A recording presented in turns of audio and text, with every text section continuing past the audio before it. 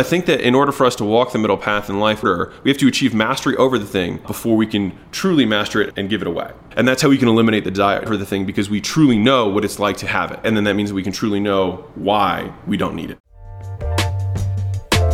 The wealthiest people in the world see business as a game. This podcast, The Game, is my attempt at documenting the lessons I've learned on my way to building Acquisition.com into $1 billion portfolio. My hope is that you use the lessons to grow your business and maybe someday soon partner with us to get to $100 million and beyond. I hope you share and enjoy. It was for all my friends who are doing, $1 million, $3 million, $5 million a year, and who come to me and are always like, man, I want a challenge. This is so boring. I want to do something new and exciting. And so let me tell you a story about my neighbor. And so my neighbor had a trash business, all right, trash collection business, about as boring as it gets. And he sold his business a few years back for a lot of money. I'll just put it that way.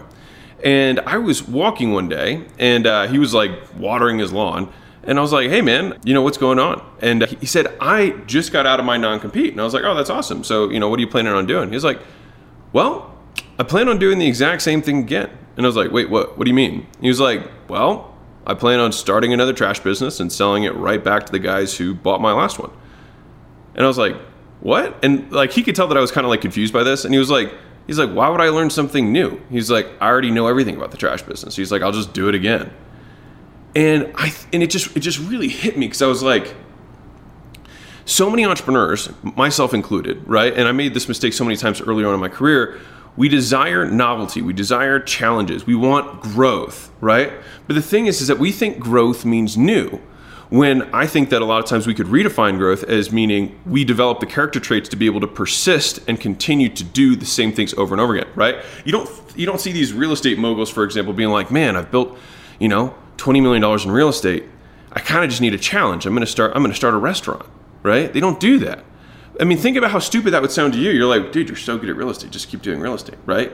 But I see this, especially in the marketing community more than anything, is this need for constant change and growth and challenge, right? But I think you need to redefine the challenge as this is becoming hard for you because you're getting bored. So the challenge is learning to A, be comfortable with boredom, or B, not need it. Because the business doesn't exist to satisfy our internal deficiencies, right? And that's usually what most of us build it. We're insecure, we need connection, we want status, right? These are all the things that we build our business to solve, but our business doesn't actually need to solve any of those things. It just needs to provide value to the customer. And then we try and extrapolate or project our own needs onto the business, and in so doing, break our businesses and make the wrong decision. And so let me tell you a different story. So I've had 1, 2, 3 different guys tell me in the internet marketing space, who I say one's doing 15 to 20 million, another's doing about 10 million, another's doing about 10 million a year. Probably in the neighborhood of like 3-ish million in profit per year, around there, 3 to 5.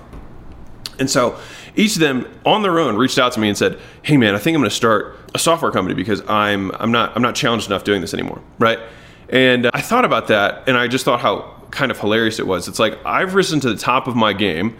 I'm bored doing what I'm doing, and so I'm going to stop doing this, and then I'm going to enter a new arena where everyone else has been doing that for 10 years, and there are other kingpins in that arena, and I'm going to try and relearn everything from ground zero, and then try and beat them. Now, here's what's interesting, right? Here's what's crazy. If you were to, let's say, make $100,000 a year in your business, and you decide that you're going to be a true entrepreneur, and it means you're never going to quit, and it means that you're going to continue to do business for, 40 years or whatever, right?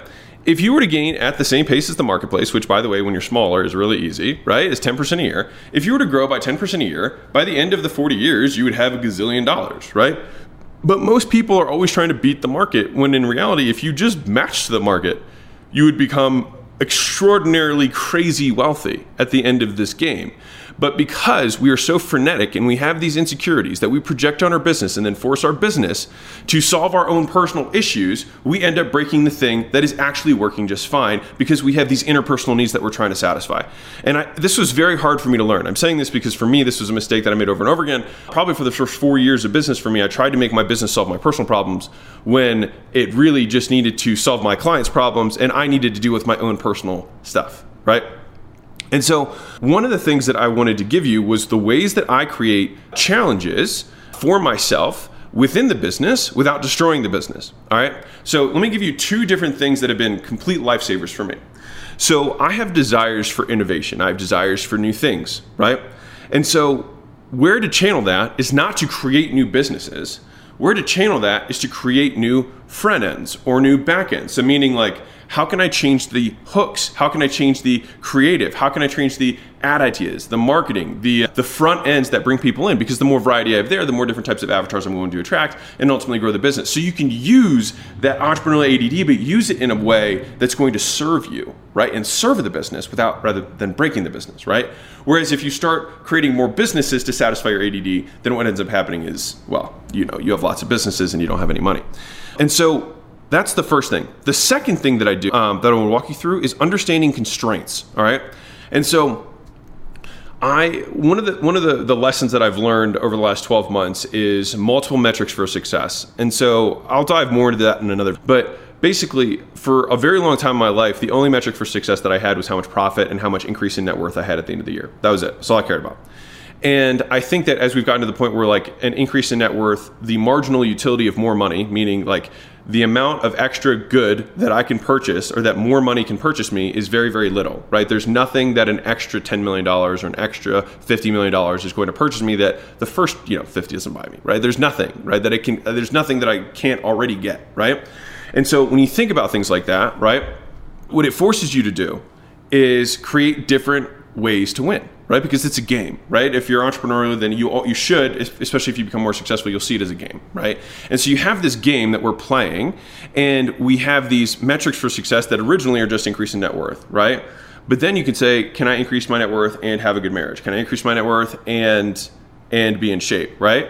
And so one of the constraints that I'd like to offer you as a challenge to give to yourself so that you don't get bored in the business that you have is a constraint around time. Right. And so that was one of the things that I did over the last 12 months was like, okay, I want to build something that does $1 billion a year in revenue, which is the goal for the portfolio. And transparently, we're not there. We're at about $85 million a year across our portfolio. So we're still a little short, but it's a good thing to focus on.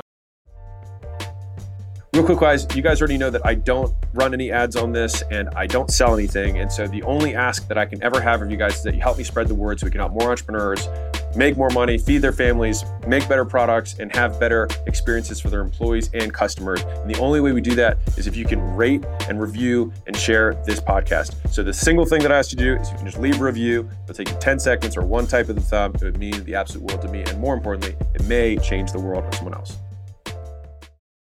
Now, the thing is that I don't want to make, and the way that I have to make that is I'm not going to outwork to get to $1 billion, right? You have to make good decisions and you have to let compounding work in your favor, right? Because if we have the 85 million and we grow by 10% a year, in 20 years, we'll probably be there, right? And so, well, let's see. A doubling would happen every 7 years. So 21 years would be double, double, double. So that would be 2, 4, 8. So 8 times 85, no, we'd still be, so we need another doubling. So we'd have to, like 28 years from now, we could be it if we just grow at the market rate, which is pretty encouraging, I think, because I think we can beat the market rate. But anyways, the point is, adding constraints makes the goals far more interesting, because I think the first level of achieving any goal is learning how to sacrifice everything to achieve the goal, which I think, candidly, I don't know many people who are super successful who haven't done that. You have to be able to put everything you have on the altar of success and sacrifice it for what you want. Some people may not like that idea, and that's fine. I just don't know people who are ultra successful who have done that. And the reason they are willing to sacrifice everything is because the deficiency they have in their soul is so great that the pain they're suffering from is like for not having the thing is so great that they'll put everything else on the altar for their success. And I know that I did that firsthand. And so I remember even when I was growing into this entrepreneurial role that I didn't tell myself I'm going to outwork everyone, because I didn't even think that was realistic. I said I will out-sacrifice everyone. So when my competitors are going out to dinner, when my competitors are hanging out with their kids, when my competitors are hanging out with their wives or being good husbands, I was like, I will get ahead. That was what I told myself, and it worked. But at a certain point, and this is why multiple metrics of success are important, the new goals that I'm setting have constraints on them, because anyone can just sacrifice everything to get what they want. But the question is, can I build $1 billion a year revenue portfolio working 2 or 3 days a week, right? And can I do that also while being in competitive shape physically, right? And working out 1 to 2 hours a day because I like it. Can I do all of those things? And so this is kind of the new levels of challenge I'm doing, rather than trying to break what I have and going doing 10 other new things. It's like, can I add constraints to the existing game to make the game more fun for me without breaking the machine? Because ultimately, like, the machine doesn't exist to serve me. It exists to serve the customer. And making sure that I don't conflate those two things has been a very valuable lesson. And so, in the very beginning for me, I'll tell you this story. When I started, the first time where I really saw success was when I learned how to sacrifice. So I was saying sacrifice earlier. So I'll tell you how I actually learned how to do this. So when I was in college, I ended up pledging a fraternity, and it was a very hard pledging process. Hard being like time consuming, right? And I think we had to basically every hour of the day minus 3 hours and minus class time. So we had 3 hours of study hall, and we had whatever our class time was. All the rest of the time we had during the day, we had to be at the house and doing chores and stuff. And so that was pretty miserable, and that wasn't like, a ton of fun. But what ended up happening was I ended up getting really good grades that semester in college. And it was because they forced me to do 3 hours a day, every single day of homework. And if you do 3 hours a day of work every day, and this is what I realized in college, there's the days that you don't have work to do. If you still work 3 hours, you get ahead on future work. And so I realized that for only 3 hours a day, if I just did that, I think that semester I got like a 3.83 or something like that. And so what I did after I finished pledging was I realized that all these extra hours of the day were mine. And so what I did was I was like, well, if I can just study all the rest of the hours, then I should do really, really well. And that ended up being a really good methodology. Was I just sacrificed all of my day. So I basically went to the gym, went to the library, and went to class. And that was it. And that was it. I never worked past 9 p.m. and I went out most of the nights of the week. But by always doing it that way and not wasting my time, I ended up doing really well. And it was the first time I ever learned how to sacrifice everything, which was everything else. I just didn't do anything besides work out and go to class. Like, that was it, throw on day. And so when I started applying that same kind of concept to business, it was actually fairly easy for me because I was so used to sacrificing everything. I just switched over what I was sacrificing for. And I think that you have to learn how to sacrifice first in order to learn how not to sacrifice later, right? Because a lot of people are like, well, I want to achieve the success you have or whatever, but I don't want to sacrifice X, Y, and Z. I think you can say that. I just don't know anyone who's done it. It's kind of like saying, I want to get over the hold that money has on my life, except I haven't made any money. I think you have to achieve something before you can give it up, right? I mean, Buddha, who gave up his worldly riches, like he talks, he walked the middle path because he had been extremely wealthy and a prince, and then given it all up and lived as a poor person, and then walked the middle path. And so I think that in order for us to walk the middle path in life, we have to have achieved the thing we have to achieve mastery over the thing before we can truly master it and give it away, right? And that's how we can eliminate the desire for the thing, because we truly know what it's like to have it, right? And then that means we can truly know why we don't need it.